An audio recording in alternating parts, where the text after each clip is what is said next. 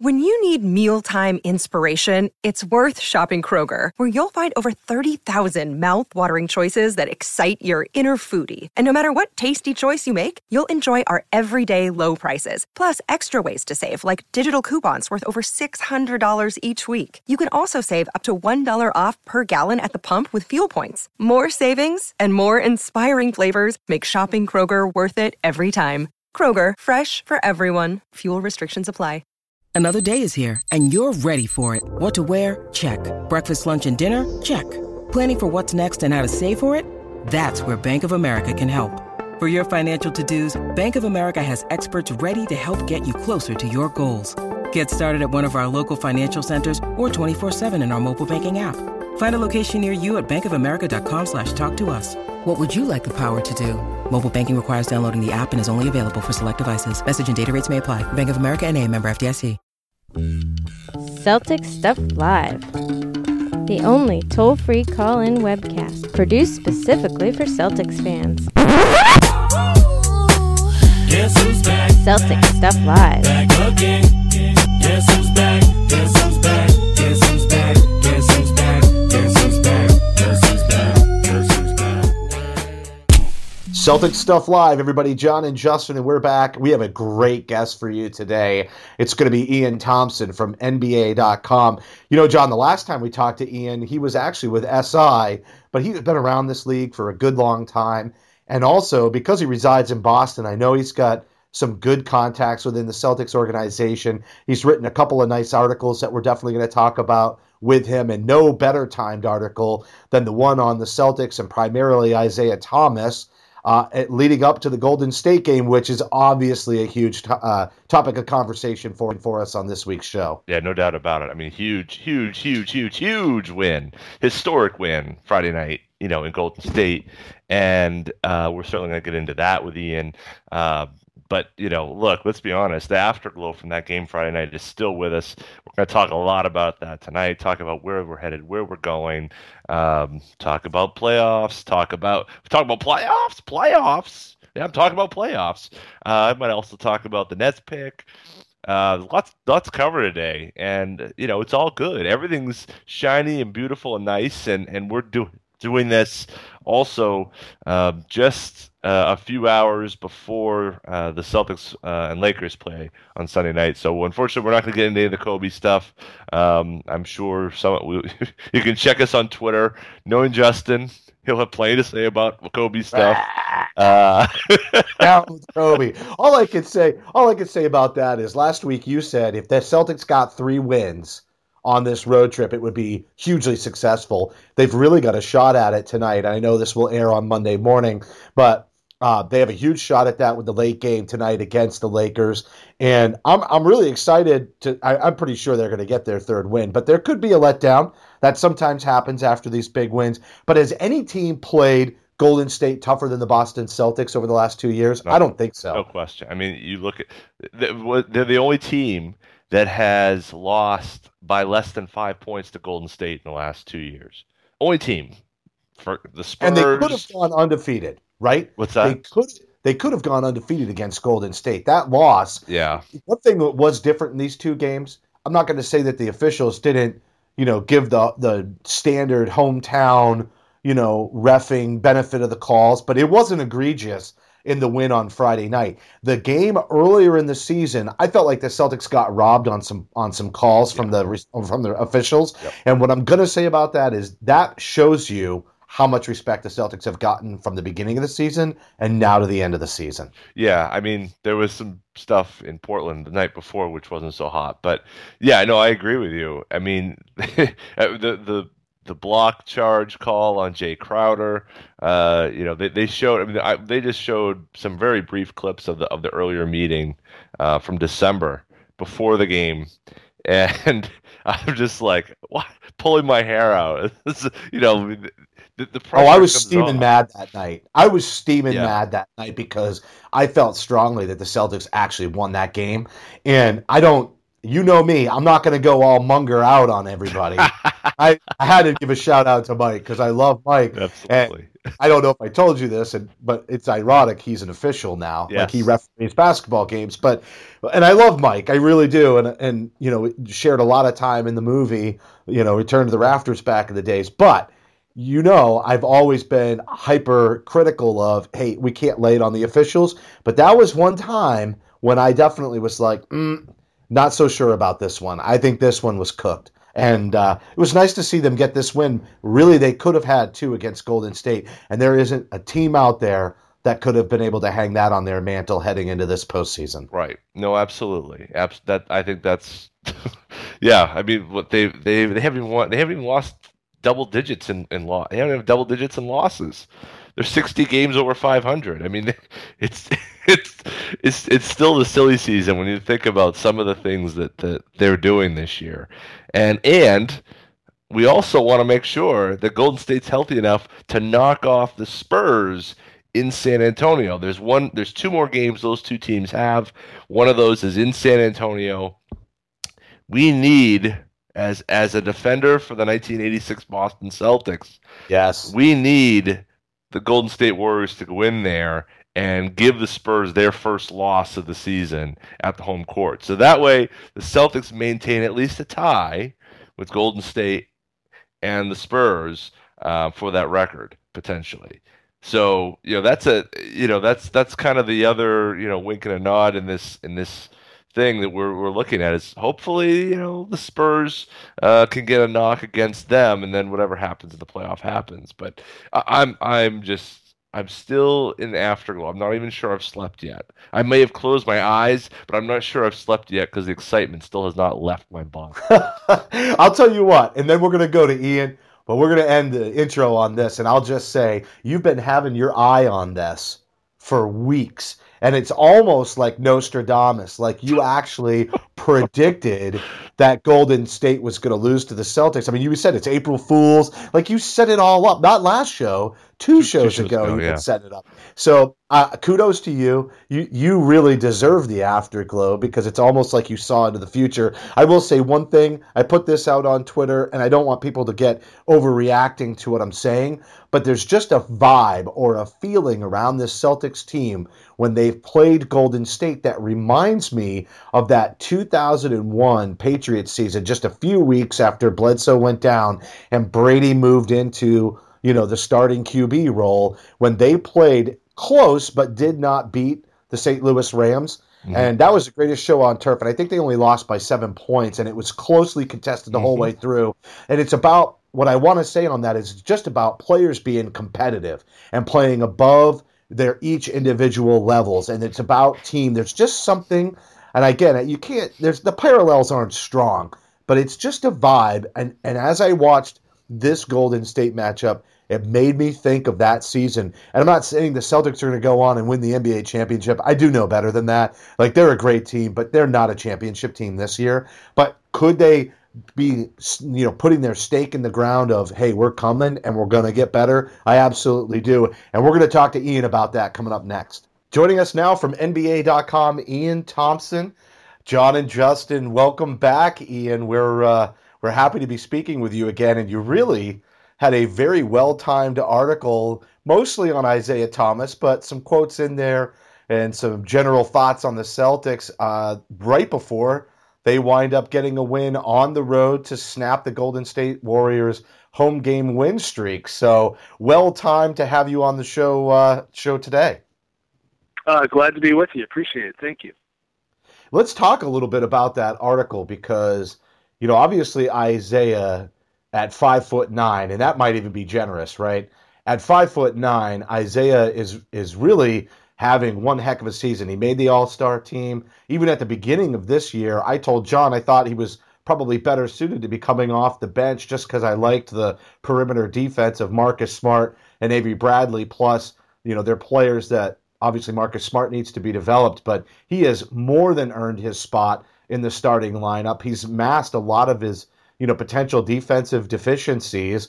And really, in the third quarter, went back and forth with Curry in the win on Friday night. Maybe talk a little bit more about Isaiah and how he's been able to do that. Obviously, some rule changes have made it easier for smaller guards, but also his general attitude and the way that he approaches the game. Maybe talk a little bit more about your discussions with him as you develop the article. Well, I mean, clearly the rules changes at the start of the new millennium. No more, the allowance of zone defenses and the 8-second rule to get over half court. And mainly in this case, you can't hand check the player on the perimeter. That created this whole wave of smaller players that we're seeing now. And Rajon Rondo was one of them. Rondo was a guy that probably could not have been an all-star 20 years ago. He would have been hand-checked out of existence. It's why all the guards were big back then. I mean, one of the reasons why. So even in the days when it was a fast game, there were still big guards. So for sure, that's helped not only Isaiah, but Steph Curry and Rondo and, Chris Paul maybe. It's changed the game. It's made it more of a perimeter game. It's made it more attractive. There's a lot more ball movement. It's not the defensive-minded game that we saw a decade ago. And then with Isaiah, to me, it's a couple of things. It's his approach to scoring and to playing, and always having to be creative and figure out ways to score. So, there's so much athleticism in the NBA now, but he couldn't rely on that, even though he's terrific athletically.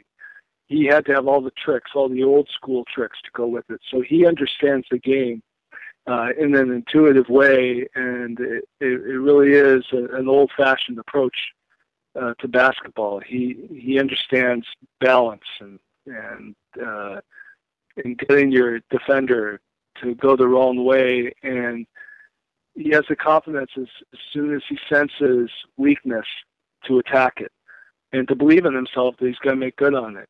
I mean, how many coaches do you think over the years said, no, and then he scores? Okay, good job. Way to go. I mean, I'm sure that happened all the time with him, and he learned to be really confident in himself. You can just see it in his play. And then he came to the right place. He came to a team that needed him. Every time he went somewhere in the NBA, it was like, you have to prove that you're worthy. Or in college, too, or anywhere. The first glance, you have to prove that you're worthy. Well, he finally came to a team that he didn't have to prove it so much as he had to fill in this gap that they needed. They had a need, and he filled that need. And the need they had was for scoring and playmaking. Like a Swiss Army knife kind of need, and he filled it. So they had a lot of young players. Who was their leader? What was the defining element of the Celtics? What was their identity? And he came in and he gave that to them. They had a team of a lot of young players, hard workers, played with a lot of energy. They wanted to do all the right things that their coach Brad Stevens wanted them to do. But how do you express that? How do you turn that into points? And he was able to turn it into points and give them confidence that if they do all the right things, they'll find a way to win because they now have a go-to scorer that can do that for them. And do it within the identity of the team, not lead them astray from what they want to be, but help them become what they want to be. So it was just a perfect fit. And isn't it a testament to Danny Ainge as well? Because it seemed like he had Isaiah Thomas on his radar even before he traded. I know that there were some discussions in the offseason before Isaiah signed with Phoenix, but Danny's ability to not see limitations in players as well to help them kind of fulfill their potential. He was a big fan of Evan Turner, and the whole league was down on Evan Turner after being a number 2 overall pick, and yet we continue to see a player like Evan Turner get more and more confident in the system as well. I mean, you have to kind of throw it to a GM who's also, really open-minded about how his coach can put these pieces into place. Oh, there's no doubt. There's all sorts of examples of that, and a big one is Danny's decision to hire Brad Stevens in the first place.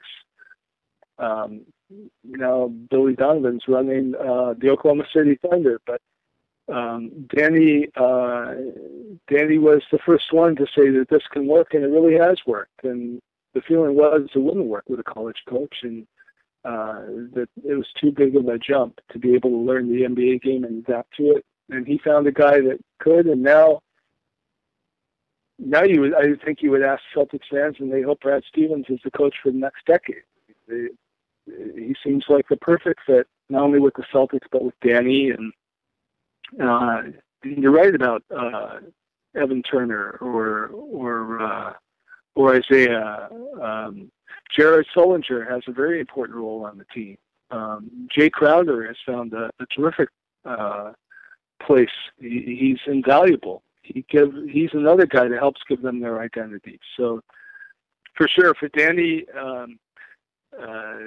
to see what the Celtics need and then go get Isaiah Thomas is a terrific value, which, as we should point out, is he came in as part of that in the trade exception of that trade with Brooklyn. That's just turning into an incredible trade for the Celtics. So yeah, altogether, it's a very happy story for the Celtics. And that's okay. We like that here. We are very much a biased source here, so that's good. I wanted to just, after Friday night's game, I was asked the question. First of all, what an amazing win! What a great win! I mean, there's just the plaudits go on and on and on. But did you? I was asked this question yesterday, and I kind of had to take a second to think about it. But let me ask you, Ian. Did your opinion, not of the short and maybe long term change of this team and this roster after Friday night's win, or is this pretty much the team you thought they were? Oh, they're much better than going into the year than I thought they could be. As young as they were,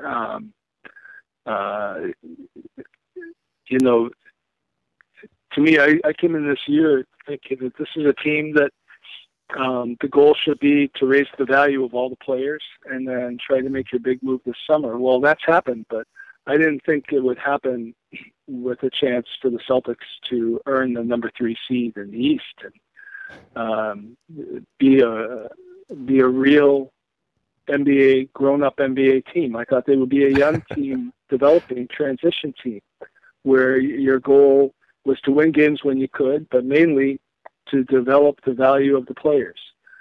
And they've definitely done that, but they've also won the games. And so, but does it change the point of view of the roster going forward? It doesn't, because to me, the goal for the Celtics obviously is to win championships. And this roster, I don't think, can win a championship. There just isn't enough firepower there.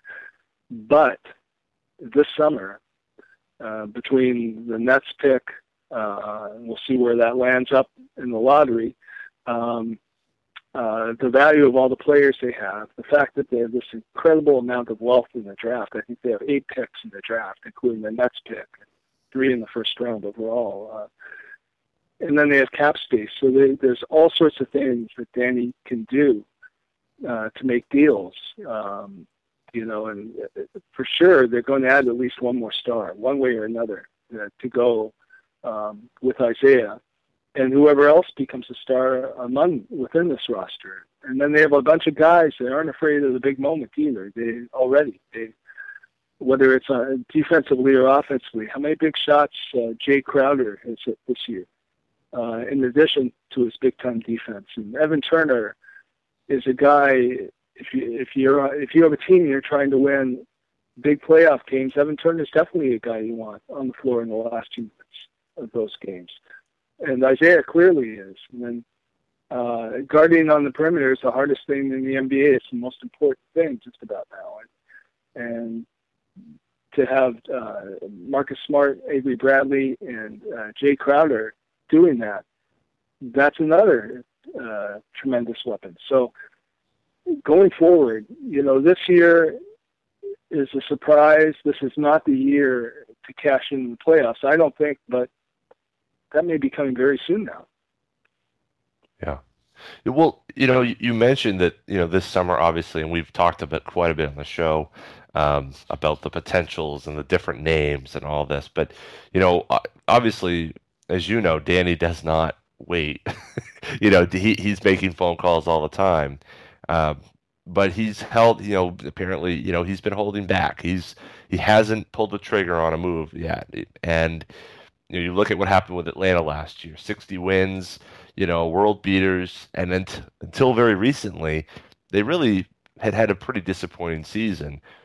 I'm wondering, does that lesson give Danny any more, push behind him to need to make a deal, or or is conversely is the other issue a greater issue for him, which is teams are afraid to do a deal with him for the very reason like you were talking about with the Brooklyn deal being such a big win for him.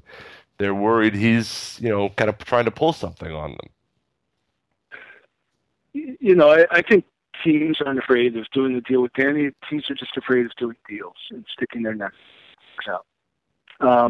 And there aren't a lot of GMs like Danny who isn't. And I don't think it's right to say Danny isn't afraid. I think, when he was a player, he had a fear of failure, and I'm sure he has a fear of failure now. But he's still going to do the deal he thinks is going to work.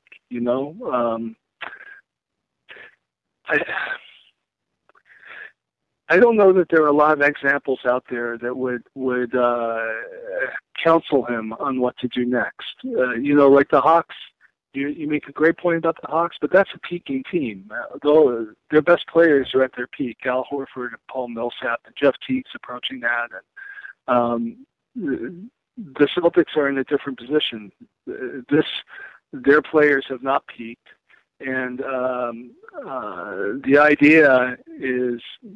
idea going in was to build up their value and sell off some of them to get players who have peaked. So I think ultimately the reason why Danny hasn't done a deal so far is because there wasn't one to be done that met the expectations of the Celtics. So there wasn't a good enough deal, but we all know he was trying to do one, and if there would have been one available, if it had been possible for him to get Kevin Love or Al Horford or Okafor or whoever it was at a reasonable price, we all know he would have done it. It just wasn't available, and now he has more assets than he can use literally. So it's now reached a tipping point where he can just throw in a bunch of extra stuff and make a deal this summer because he's not going to be able to use it anyway. There's no way they're going to use 8 picks in the draft, especially as good as their young roster is right now. Unless there's a player that they really, really love, that they think is better than what they have now, they're not going to use most of those picks. So for sure, turn what you have into something else. I think that's what we're going to see this summer. Yeah, I think a lot of those, at least the second round picks and possibly the later first round picks, are going to have to be stashed for future picks if they don't find, that package deal for a veteran like you mentioned. And that's really what Danny did the last time. He took on players like Ricky Davis and turned that into something. He drafted players like Al Jefferson and wasn't afraid, to your point. I'm sure there was a fear of failure, but he wasn't afraid to move Antoine Walker, who was a huge hometown favorite at the time, to help start the rebuild. And he took a lot of, flack, I guess, from the fan base. But all the picks that he received, the way that he made picks in the draft, and to your point, getting those players to a level of development where they were worth something on the trade market, has something that, we would love to see him be able to do again. But truly, he's in a better position now than he was when he started that rebuild. And I think that's the reason this time frame is bumping up. But I want to look a little bit ahead to the playoffs, too, because I think you're right. I don't think this team is quite ready to cash in the playoffs, but they're still obviously very young. And they're going to hopefully do better than they did in the first round against Cleveland last year. And I thought they fought hard. But this team is better. We just want to keep seeing them improve, and I think we have. With this tightly packed sort of seeds 3 through 6, do you see a first-round matchup for the Celtics that would probably be the best for them, since there's only 6 games left in the season before we really start seeing where that's going to fall? Yeah, I'm sure they're going to do better than they did last year. And the first reason is they won't be playing Cleveland in the first round or Toronto. So those are the two teams you want to avoid. And so mission accomplished there. And then they're just so much more structured and more competitive than they were last year. And just the team makes more sense. The roster made more sense than it did last year. So in every way, they're better suited to go into the playoffs with confidence in the first round. And I'm sure that whoever draws the Celtics is going to be very worried. And it doesn't matter whether that team has the home court advantage or whether the Celtics do. Right? I think the fact that you have to play a 48-minute game against the Celtics and that they're so deep and they turn their depth into a strength rather than a weakness. It's not that there's a big drop-off when they go to their depth because they have so many players who are of equal value who are there just isn't a big drop-off. And so this idea of going up teams in waves with defensive effort, with a team that I think is ranked 4th or 5th in the league in defensive efficiency, it's just a great thing to have going into the playoffs. For me, what I look at in the playoff series is when you think about matchups, and the games slow down a bit, and it's the same team game after game for 7 games, up to 7 games. Who are the guys that are hardest to stop? And based on that, you would think that the preferable choice for the Celtics would be Charlotte because they don't have the go-to scorer like the other teams. Charlotte has Kemba Walker, but that's the strength of the Celtics defense between Avery Bradley, Marcus Smart, and even Jay Crowder helping out there, or Jay Crowder on Nick Batum. So to me, that would be a good matchup for the Celtics. But again, I don't see a matchup in there that's certain for the Celtics to win. You're not going to say, okay, Charlotte for sure, they're going to beat Charlotte. I wouldn't say that. Charlotte's really well coached, and Kemba Walker's had a terrific year, and they've really played well over the second half of the season. And it goes the other way too. I don't see a matchup here. Let's say it's Miami and Boston somehow, and Miami's got quite a bit of firepower. They've got a lot of really strong individual players. But I wouldn't say that Miami's a sure thing to beat the Celtics either. And I don't think Miami would go into any series with the Celtics doing that. So it's going to be really tight. It's going to be really exciting and hard to predict. And from an entertainment point of view, that's the best thing you can hope for. Well, it should make those first-round series really exciting because that is so tightly packed.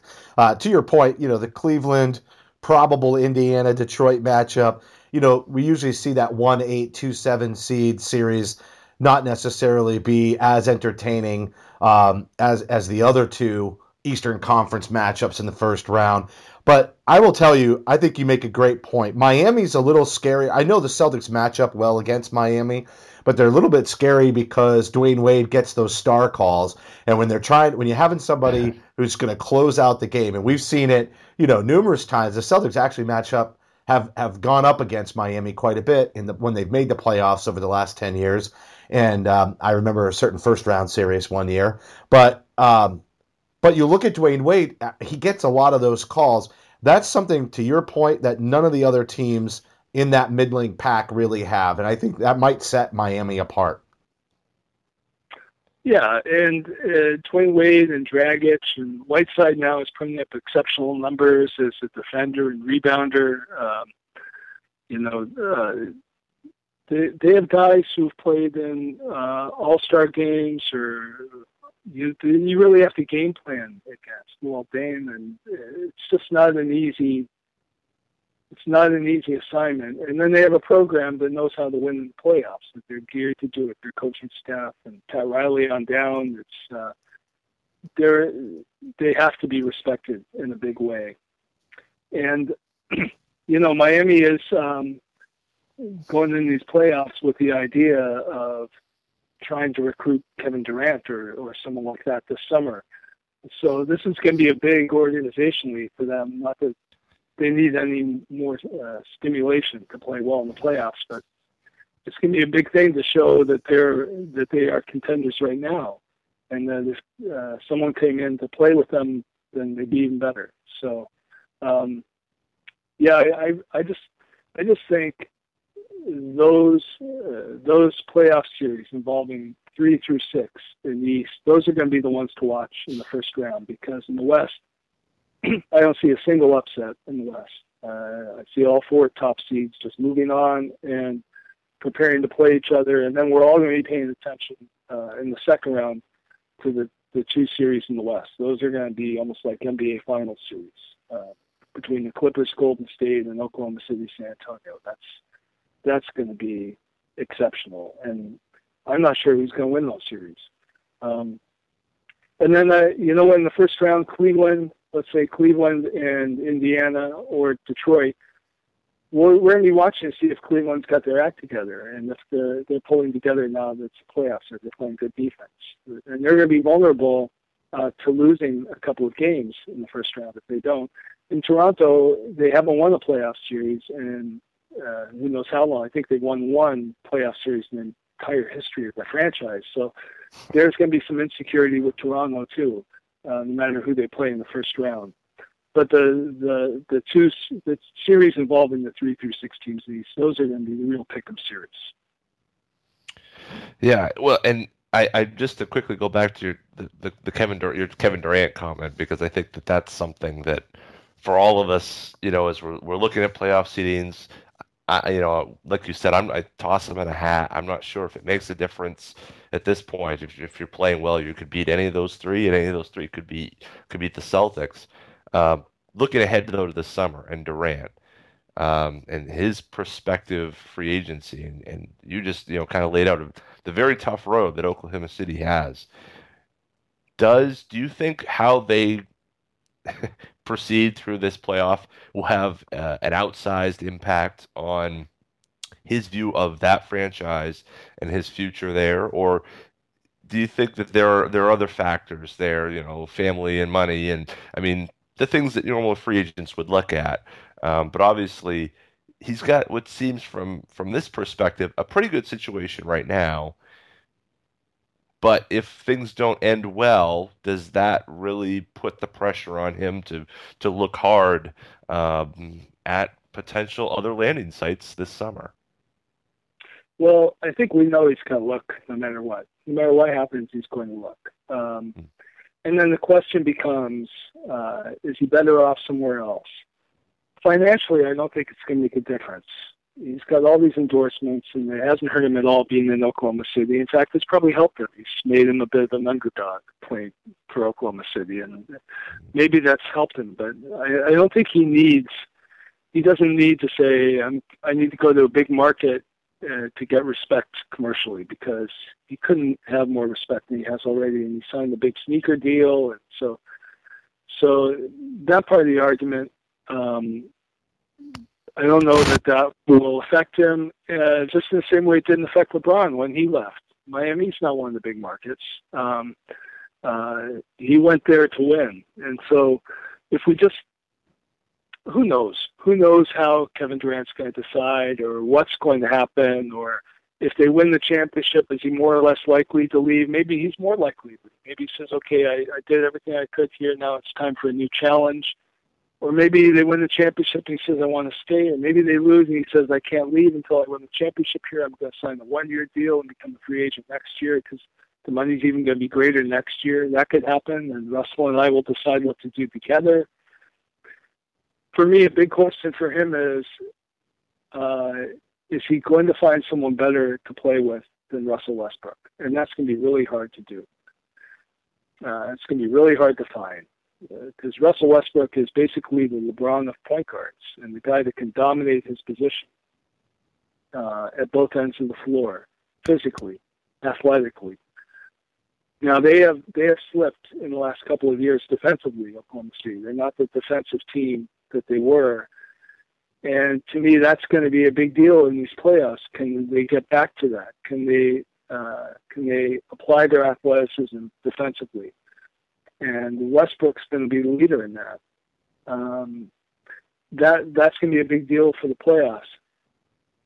So for me, the way to look at Kevin Durant is just to focus on his team in these playoffs and how well do they play, and does it look like a winning formula? But there's just so many variables, and it's so hard to anticipate what's going to happen in the playoffs, much less how a private citizen is going to make this decision. And again, it's very possible he could sign a one-year deal, stay in Oklahoma City, and give it another run after all of the, and then become a free agent the following summer, and we go through the whole thing again. How big of an impact do you think this salary cap adjustment is going to have? I mean, is it? I know it puts more teams to, or brings more teams to the table, but do you think it creates fireworks, or do you think it really is probably going to be more of the same where, you know what, this is the franchise that I'm with. This is the one that makes me happy. I mean, most of the time we don't see these guys move.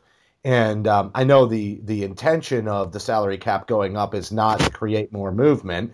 It's simply there's a lot of TV dollars at the table, and the players deserve a piece of that. But do you think it's gonna shake it up as much as some people are hoping? Obviously, Celtics fans are in that mix. Or do you think that players tend to be more comfortable in the setting that they've been in, you know, and try to make that work as much as possible? I just don't know if there's any blanket statement that can be made about players. You know, some players want to be recruited. Some players want to stay where they are. Some players want the attention. Some players want to be left alone. Just like your business or my business, there's all types. And I do know that when LeBron was a free agent, when he went to Miami, there were 6 teams that could afford him, and now there's going to be many more teams than that can afford Kevin Durant. And it's going to be because of all this new money coming in. Now, for me, this is a great example of why it's so important for the Celtics to have a guy like Mike Zarin, who's just so smart, and he's got the numbers crunched in such a reasonable way that he's going to really help, I would think. He's going to really help the Celtics navigate their way through this mysterious time. You're going to see teams offering ridiculous money to certain players because the market's just going to drive up the value of certain players. And if fans think they can't believe some of the money that's being handed out today, wait a couple of years, and when you see some guy coming off the bench making huge money now in the NBA, it's just going to be mind-boggling. So making smart decisions and having a point of view that enables you to do the wise thing going forward. I think that's where Mike Zarin's value is going to be. Not that it isn't prominent already, but he's going to be a difference maker going forward for the Celtics, I would think. But it's just so unpredictable how this summer's going to go. I remember the summer, I think it was the summer when Tim Duncan was a free agent and Tracy McGrady, and Tim Thomas was offered a max deal, I think, by the Chicago Bulls. And, I mean, we could be heading into that kind of deal again where guys like him are just getting way too much money. Yeah, just because it's there and people want to improve their franchise and they know that the fan base is going to ask, why didn't you do everything you could and you had this money available, why didn't you spend it? There is going to be a lot of pressure on, you know, teams to be able to address that. And I think, you know, one of the things, not only Mike Zarin, and it's a great point that you bring up, Mike, but also just the fan base in Boston has proven to be so loyal even in lean times in terms of wins and restructuring, that I would think that the pressure on Danny and Mike Zarin to overpay or take a risk like that would also be low because, they have a winning model even when the team isn't always winning. Yeah, that's why Danny is a good fit with the Celtics, because the big picture is to win the championship and to hold your cards until you can get that ace that's going to help you win the big pot, and to not be insecure and think, okay, I need to win 50 games now or else I'm going to get fired. No, to me, it's the difference in point of view that way. It's why there's a few franchises that seem to win all the championships, and most of the franchises in the NBA don't get a sniff at it. And it's because they don't understand that. They feel they need to go out and win 48 games this year. But for the teams that are trying to win it and that know how to win it, they know how to do that.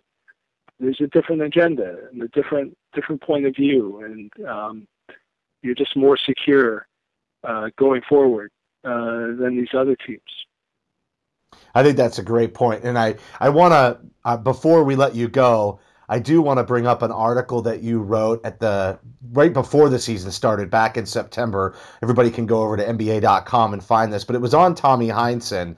And there's a quote in here I want to bring out that I thought was really telling, especially when we talk about winning franchises. And I want to tie that to leadership, because I think leadership, for any organization, again, whether it's your business, my business, or the Celtics, is obviously crucial to how a business is going to run. But the particular quote comes from right before Game 7 in 1974 against the Milwaukee Bucks. It's going to be on the road, and Heinsohn is talking about how he wants to apply the press to take the Bucks sort of out of their element, throw them a curveball, and take the crowd out of the game. But it was about how he approached it with the team. And the quote is, "I didn't tell them I was doing it," Heinsohn says. "I asked them what their thoughts were on doing it," which is what Red would do.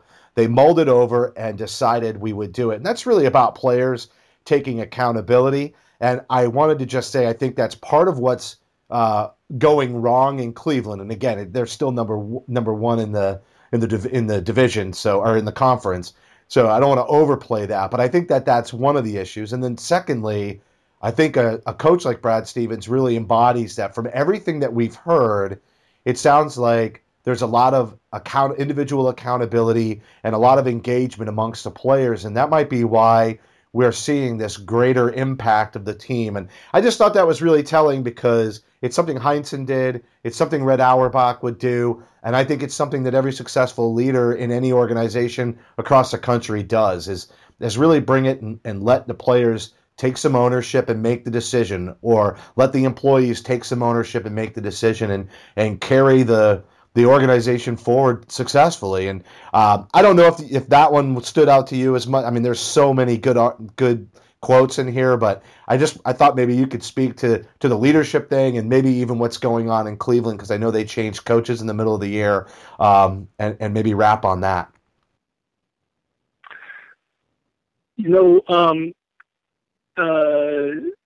Tom Heinsohn has talked to me about this a couple of times, about how Red used to do things, and how he did it as a coach too. And you would ask the players, "What do you think? Anybody got anything?" And encourage the players to come up with solutions, because then if it's their idea, now it's their responsibility to make it happen. It's going to be harder to make something work unless they're in on it. They agree with it. They believe in it and committed to it. So, but he's also said that he doesn't think that the dynamic really exists like that so much anymore, that the players expect the coach now to tell them what to do. And there are so many tools that are presented to the coach in terms of scouting and tendencies and statistical breakdowns of tendencies, and all the information provided by Mike Zarin and his department, his point of view. And the players don't have access to any of that. And so the coach is expected to be a kind of manager, the way Rick Carlisle is in Dallas. And I think Brad Stevens is really good at that. And he goes through all the numbers and decides, okay, if we do this, this is going to be the best way for us to win. And they believe in it. They believe in him. They believe in his advice and his point of view. And clearly he talks them through the whys and why it's going to work, why this is the best thing to do. In Cleveland, I just don't know what to say about Cleveland because we don't know what's going on behind the scenes. And let's talk about this one game recently where LeBron wasn't playing and it looked like he was coaching on the sideline. He took a lot of grief for that. But my point of view is, look, we don't know if he's like that every day in practice. So if he is like that every day in practice, if he's reaching out to his teammates and trying to tell them what's the right thing to do, well, then shouldn't he be doing the same thing when he's on the sideline during the game? If he kept his mouth shut during the game and didn't say anything, I think he'd take a lot of criticism for that too. Okay. What's surprising to me about Cleveland versus Golden State is that if you looked at the results of this season and the way both teams have played, you would have thought that Cleveland won the championship and Golden State lost it last year because Golden State has played like the hungrier team, much more so. They've played like they have something to prove, and Cleveland looks very much like a team that feels like they proved it and come get me now. And it should be the other way around. Cleveland should be the hungriest team this year. They have so much to gain. They were that close to winning. And but it seems to have gone the other way. They're not playing the defense they were last year. They're not locked in together like they were last year. They were the hottest team in the league last year over the second half of the year. They were unbelievable. And even as guys started dropping out of the lineup with injuries, they kept playing that well, and they had a 2-1 lead over Golden State without so many good players, Kyrie and Kevin Love and other guys too. And yet they had a 2-1 lead in the NBA Finals. And they just don't seem to have that same spirit this year, that same fire. Can they get it back? Absolutely. Anybody that remembers the 2010 playoffs in Boston knows that Cleveland can get it back together and get to the NBA Finals and even win it. The Celtics that year went 27-27 down the stretch, and when you say down the stretch, it's most of the season. And they looked terrible at times. They looked so old and tired, and like they had no spirit at all. Even at the end of the regular season, when they were really trying to win, they looked like they had nothing going. And then the playoffs, it came together for them. And that same thing can happen in Cleveland.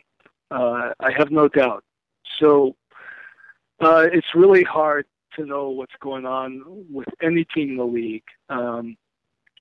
But I just know that the playoffs are going to be tremendous, and the fact that there's a lot we don't know. We're only going to find it out in hindsight. That's what the playoffs are for. It's going to be really interesting, not only for the Celtics, but for Cleveland, for the Clippers, for Oklahoma City, for all sorts of teams, for Toronto. There's also every team going in these playoffs has some kind of question or other, even Golden State. Golden State in the second round against the Clippers. That's going to be a really, really tough series if Blake Griffin comes in and makes a big difference for the Clippers, as you would think he would. So it's just going to be a tremendous playoffs, and it's going to be really exciting. Yeah, I think it definitely is too. And just to end on the point you made about Cleveland, sometimes that dysfunction becomes a rallying point and a driver for momentum in the postseason. So I wouldn't count them out either. I think you make an excellent point there. Ian, thank you so much for joining us. As always, some great insight. And we love what you're doing for NBA.com. We know you've been there for a couple of years, but I really have to encourage everybody. Not only, I doubt there's anybody listening to this that hasn't already read the Isaiah Thomas article, but there may be some people who missed the Tommy Heinsohn article earlier in the year. And, it talks about how Tommy and Dave Cowens really invented the small ball lineups that we're seeing, that strategy that we see prominent or becoming more prominent in the NBA today. And I think everybody will find it fascinating. So, Ian, thank you so much for coming on the show. I really appreciate it, guys. Thank you very much. As always, Ian Thomsen, just a phenomenal guest for us, John, now with NBA.com, as we mentioned before. And, I think one of the things, I asked him that leadership question because it just strikes me that Stevens is really all about engaging, but he kind of went a different direction with that and said that really they're managers and their job is to bring the information to the team. But there's still a big part of that where they have to buy into the team. They have to buy into that information, and then they have to execute it on the floor. And it's interesting because after the Golden State win, Stevens talked about poise being the difference, not the score, which is also very funny because Stevens will almost always reference the score and say, hey, that it's a win or it's a loss, and the goal is to win, and that's it. But in this case, he said, don't look at the score. Look at the poise of this team being different. And I want to say that during one of the timeouts, ESPN covered this. They went into the huddle, and Stevens was imploring the team not to emotionally overreact to the punches that were coming back. And I think this one was right after Steph Curry hit a three-pointer and cut the deficit, cut it down. I think it was down to 2 might have been when that happened. But Stevens encouraging the team, don't emotionally overreact to that. Continue to play your game. It's not just the poise of the team, it's the poise of the coach. And he's getting them to buy into it. So whether he's bringing it to them with the data and he's a manager, or whether he's leading by giving them that information and letting them choose whether or not they're going to do it, at the end of the day, it's pretty clear he has his team bought into what he's trying to do and what the organization's trying to do. And the results are, well, as he said, the result is there's a lot more poise. No better player to exemplify that than Evan Turner's play in that Golden State game, don't you think? Oh my gosh, yeah. No, I think, they were the poise shown, mental toughness shown, the ability to be resilient. I think that's where so many teams, get bowled over by that team, the Golden State Warriors. You hit a 3 and it's demoralizing. You play great defense. The right. crowd is nuts there. Right. Absolutely. You're playing your butt off. You're defending everything, and Steph Curry jacks it up from 35 feet out and swishes it. There's nothing more demoralizing than that. And a couple of those, 3 of those, what you do everything right, but they just go to another level that's rarely been seen. And what do? And what Stevens, I think, very appropriately said is that, hey, look, you got to stay in the moment, stay in the game, focus on what you're doing, focus on your situation. He did say, and I think very famously, he said, we're going to win this game. He was very confident in them. And I think that belief and that trust, too, kind of goes hand in hand with that, is that, yes, you need to be, if you maintain poise, yes, but I also believe that you can maintain that poise, that you can be successful with that sort of brand of ball, and that will be enough for you to even be a team that is otherworldly, that is never before seen. You can take them to the limit and beat them. That is an unbelievable message to come from Brad Stevens and for the team to carry out. And I think that's something that Celtics fans, as you're looking, is there any better possible advertisement that you could have to free agents across the land? And we don't want to go into this right now, but is there any better possible thing to send to free agents across the land, national TV time against the best team in the league on ESPN on a Friday night? And that's the ad you gave. That's some real Apple 1984 throwing the hammer at the screen type stuff. The type of thing that you remember forever and ever and ever.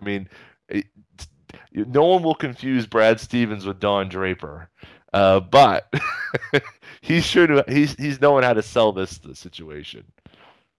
Yeah, absolutely. And, the other thing I think is you talk about Evan Turner and watching him resurrect his career with this club. You think about the expectations on him. We talked about this with Ian, but watching this team get better and watching players like Evan Turner, get that confidence. He's never played so well. And that, I think, will be attractive to some of those, roster players that you're trying to round out the roster with, guys that are still young, especially, depth will always be an issue when the Celtics are consolidating talent. That's what we saw happen the first time they went through this process. The draft picks will help mitigate that a little bit, and the number of young players on this roster will help mitigate it. But the truth is, if you remember, other than P.J. Brown, Danny Ainge had a real hard time bringing in effective veterans to round out the roster.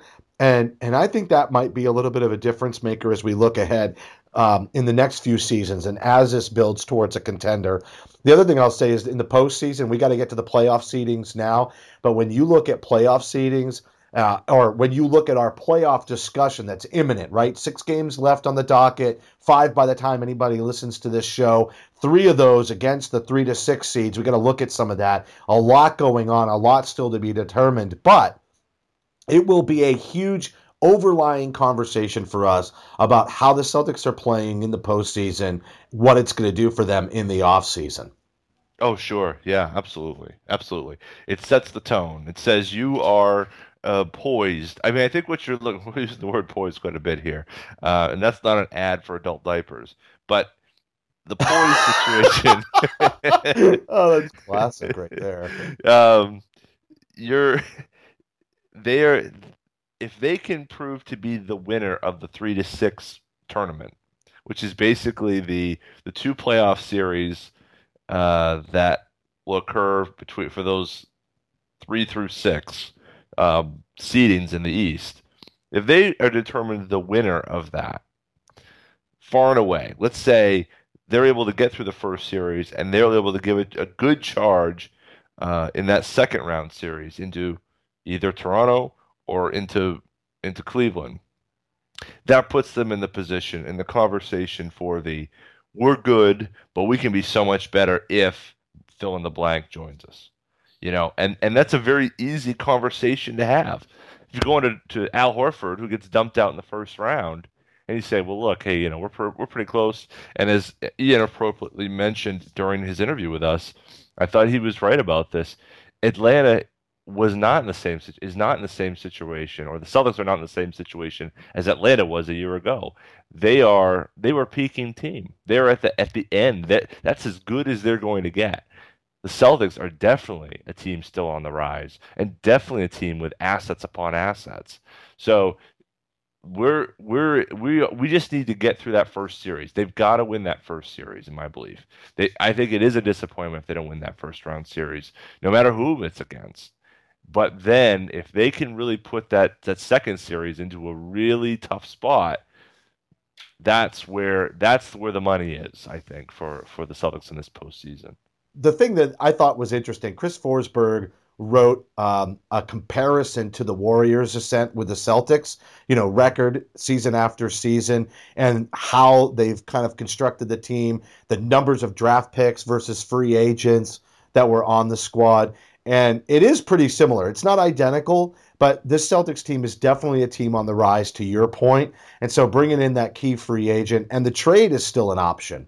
I'm not sure that, Golden State had as many trade options as the Celtics have, which I think Golden State came out a little bit stronger, a little bit faster, but I think the Celtics could make the leap a lot quicker if they really show up in this postseason. Well, and they had that one ridiculous draft where they turned 3 draft picks into Festus Ezeli, Klay Thompson, and Draymond Green. I mean, that ridiculous. That's just ridiculous. Yeah. I mean, that's come on, stop it now. I mean, that's foolish. But that helps a great deal for them. But that they grew from within largely. I mean, other than the Iguodala deal, they really didn't make great strides of adding players from outside to come in to make them better. They did it really homegrown talent, and credit to them for doing so. The Celtics really, even if you say Jay Crowder wasn't drafted, Isaiah Thomas wasn't drafted here, it'd be hard to argue otherwise that they received the leap in their playing abilities by playing under Brad Stevens and under this ownership and this, general manager. it's in Boston that they went to the next level. So sure, they didn't get drafted here, but I think in good reason you could say that they're Celtics. You know, it hasn't even been a year. It's barely been a year for those two, for Jay and Isaiah. But it's the development they've had here has taken them to the next level. Never mind guys like Evan Turner and Zeller, who were elsewhere but now are, you know, legit players. So yeah, I mean, the comparisons is certainly an interesting one. So let's look at how the Celtics finish out the season. I mean, obviously they got, you know, the game against the Lakers, which will have been completed by the time anybody listens to this. Then 3 days later, they've got the Pelicans and then Milwaukee. But the last 3 games of the season, starting on Saturday the 9th, up against Atlanta, then the Hornets, which have moved into the 3rd slot as of this our recording, and then they'll close out the season against Miami on April 13th. Those are the 3 of the other, well, those are the 3 middling teams in the 3 through 6 battle, and they're all going to be determining their destiny. Here's what my question is. Do you think any of these guys are going to actually sort of concede so that they're rested up a little bit? Because we've talked about the Celtics maybe being a better fit in the 6th seed than the 4 or 5 anyway. So do you think any of these teams kind of, you know, not slack, but maybe we don't see the best effort in those 3 games? Or do you think they're going to be the 3 scrappiest pre-playoff type of games that we could hope for? That's a good question because I'm not sure. The Celtics have the tiebreaker over Charlotte and Miami, and currently Atlanta has the tiebreaker over the Celtics. The game next Saturday between the Hawks and Celtics is a pretty important one in terms of playoff seeding. If the Celtics can win that game, and that's the first of the 3 games, between them and the various 3 through 6 teams.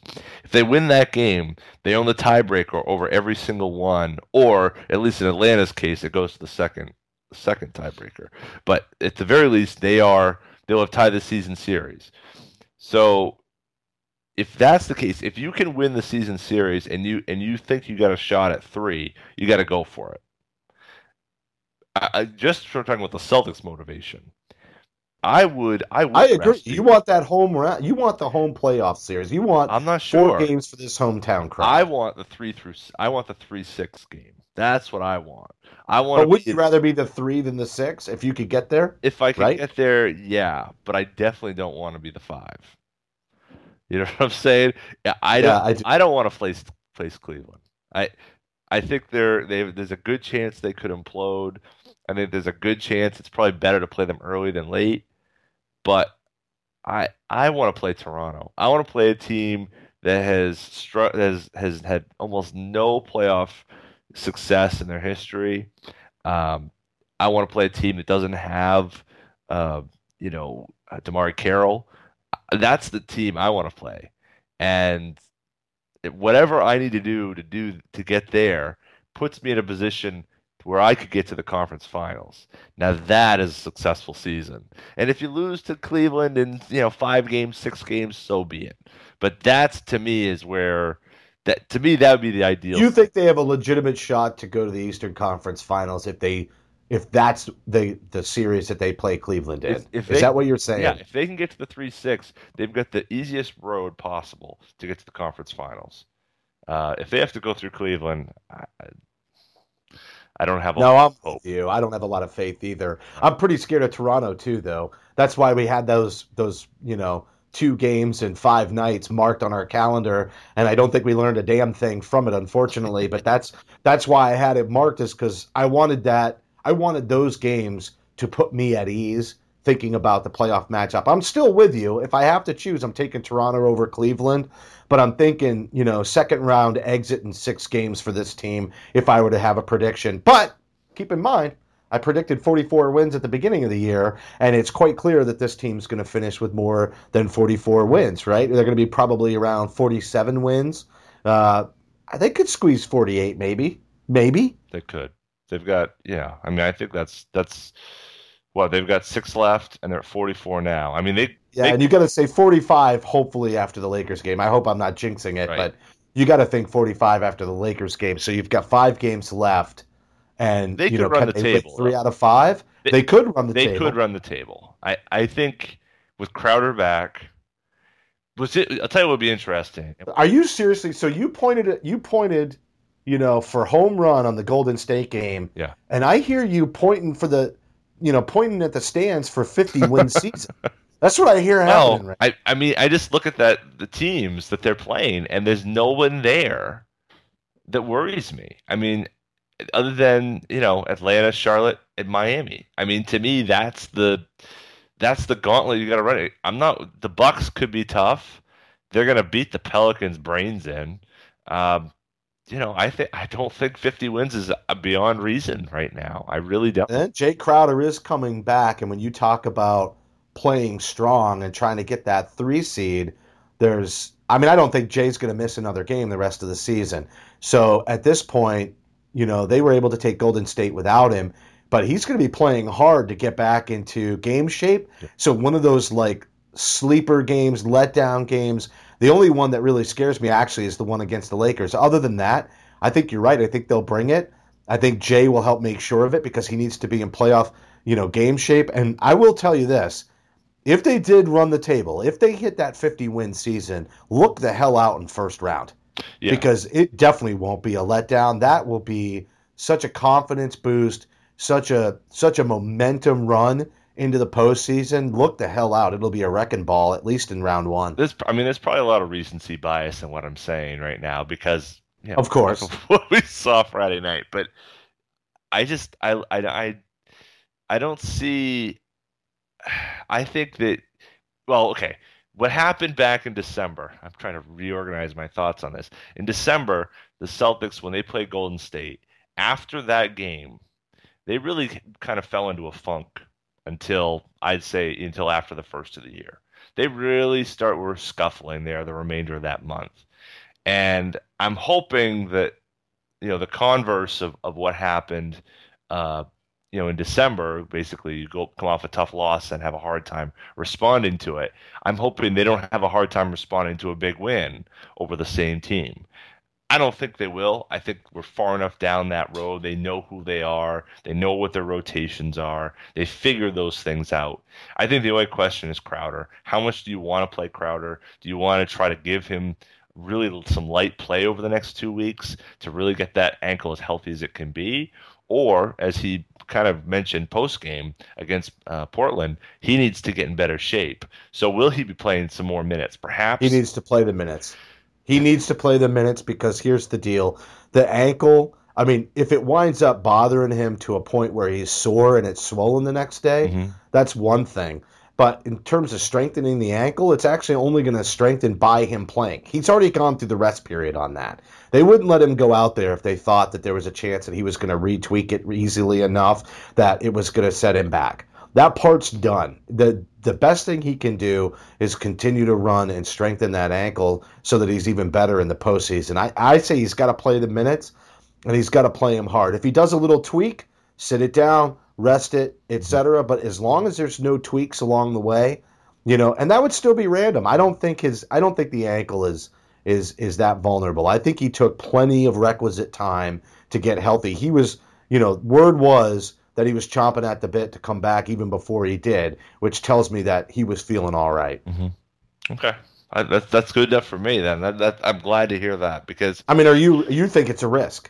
Well, I know anytime you have an ankle sprain, it's weak, and the risk for re-injuring ankle sprains is so high. It's just you see it all the time. Someone with a gimpy ankle, and all of a sudden it's a real problem. And it's a high ankle sprain too, so those don't go away easily. I guess, my hope would be, particularly in the next 3, and that's including the Lakers game. So again, sorry for those who are listening on Monday, which you probably will be. I'm done with the West Coast trip, by the way. Right. These late games, dude. That's true. I hate watching on replay when I already know the outcome. When you go to the NBA.com app, I have League Pass because I'm in Pennsylvania. Right. But when you go there, you can't hit replay without seeing the score because it's right there. Like, I couldn't possibly avoid it and then watch the game like I used to with Comcast and then, having a DVR or whatever. I don't have that option. To me, they won by 3. That's great. Let's watch it. we should add that to the list of our NBA online complaints, because the other one I have, and this is the worst thing that the NBA does in my mind, is the autoplay of their videos when you go to check a box score. I Yes. do not need to be blasted at 5,000 decibels by Rick Kamla screaming in my ear. It's not necessary. Okay, so I'm glad that they have video and all that, but that whole site needs like a complete like overhaul. I mean, they've had that thing going this way for so many years. They gotta up their game. So anyway, No, I agree. I agree 100%. There are just some basic tweaks that need to be fixed. Yeah. The League Pass app used to be horrendous. Now it's awesome. You can stream it to the Chromecast so I can watch it on any TV. My only complaint, I don't even mind the blackouts. Mhm. I understand that they have to black out, certain coverages. Sure. But I don't like if I don't like the NBA. If it's on NBA TV, I can't watch it. That's crazy. It's the one that I can't, that doesn't make any sense to me. The blacking out because I'm in a local market and I probably should have Comcast, that's one thing.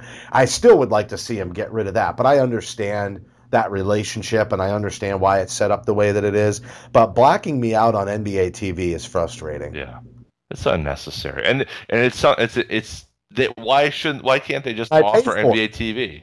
Right, exactly. And I pay for it. That's a really good point. Why doesn't NBA TV just stream on NBA League Pass? Right. I mean, at Right. any time you've got League Pass and you just watch it. I mean, that would be that to me. And it's the NBA's TV channel. Right. Like, if Comcast will let me watch it as long as I'm not in market, why does the NBA all of a sudden black it out across the board with theirs? And you can't purchase NBA TV. And you'd almost think, why couldn't you do that? I mean, I understand Comcast has the broadcast rights, and they're pretty much the monopoly of of cable television providers, and I understand how that all works. But if you're the NBA and you're doling out those broadcast rights, and it's your channel, and Comcast doesn't even black them out unless it's in a local market, why are you as NBA blacking out those games on NBA TV? Like that piece doesn't add up to me. No, absolutely not. You should just broadcast on the internet because you own it. It's right. your product. Why isn't it always Yep. streaming live? Whether it's not on NBA League Pass or if it's right off the NBA.com website. I mean, listen, no offense, we just had Ian Thomsen on from NBA.com, right? And we love Ian, and he did a great job. But this is really more about the people who are managing content at a corporate level, and I just think NBA TV needs to be given out to the masses. How come you think about all the people that used to listen to this show and probably still do from overseas? How come they can't pay a subscription to watch the games that are on NBA TV? Yeah, that's a great point. I mean, why shouldn't they be able to be a part of that same the same package that we are able to offer? They could do League Pass, but I think they're still blacked out on the NBA TV games. Right. They should be able to have that. Come on. Bring the game Fix to the people. it. Bring the game to the people. That's right. Fix it, Adam Silver. Oh, anyway. He's actually done a lot of good things. I mean, I'm a big fan of Adam Silver versus his predecessor, as you know, and I don't think. I mean, there was a lot of hate on our show for David back in the day, right? I mean, it was not. We were not in love. Deservedly so. He did so many things, I think, that really were, particularly officiating, and that's where we were. Of course, we were in that era of post Donaghy and post Spurs, post Knicks. Not Knicks, Kings, Lakers. Oh my goodness. We were in that post world where officiating was deserved a great deal of criticism, still does, quite honestly, but not to that level because of all the things that we had seen in the press. And did David Stern do anything to fix those things? No, he did not. So, right on. But Adam Silver's been good. I mean, he's tall and bald and beautiful, right? But just loving it. No, he has done a nice job. Yeah, no, I like what he's done. I agree with you. I'm not disagreeable. I think that he is what they need right now, and he of all the pro sports owners, he's far and away the most competent. I think. Oh, yeah. I think Patriots fans can agree with that. I think Patriots fans would definitely agree with that. All right, John, on that note, let's wrap the show. We're going to be back next week, everybody, and we'll be damn close to the playoffs at that point. I think there'll be 2 games left on the docket when we record next week, and then we're going to come to you the following week. So we're looking 2 weeks down the road now, but we're going to come to you a little bit early. Instead of a Monday broadcast, we're going to probably bring something to you on Friday or Saturday in preparation for the playoffs before any of the games get underway, right at the closeout of the season, and also coinciding with the kids, at least in Maine, and I think most in New England, their second spring break. So John and I are both going to be on vacation, so no better time to record an early show than right after the season closes, preview the playoffs, and we're definitely going to be looking for questions and comments from all of our Twitter followers. You can follow me, CSL_Justin on Twitter, follow John at CSL_Duke, or follow the show and all of our Twitter feeds for the show at CSL_tweet live.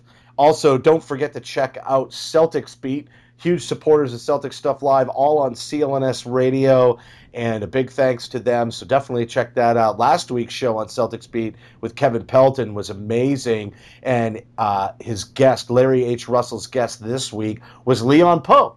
And how fitting before the final matchup against Kobe and the Lakers for that to have broadcast on Sunday morning. Remember when Leon Poe went off in L.A., John? I also remember when Leon went off and Phil Jackson didn't know how to pronounce his name.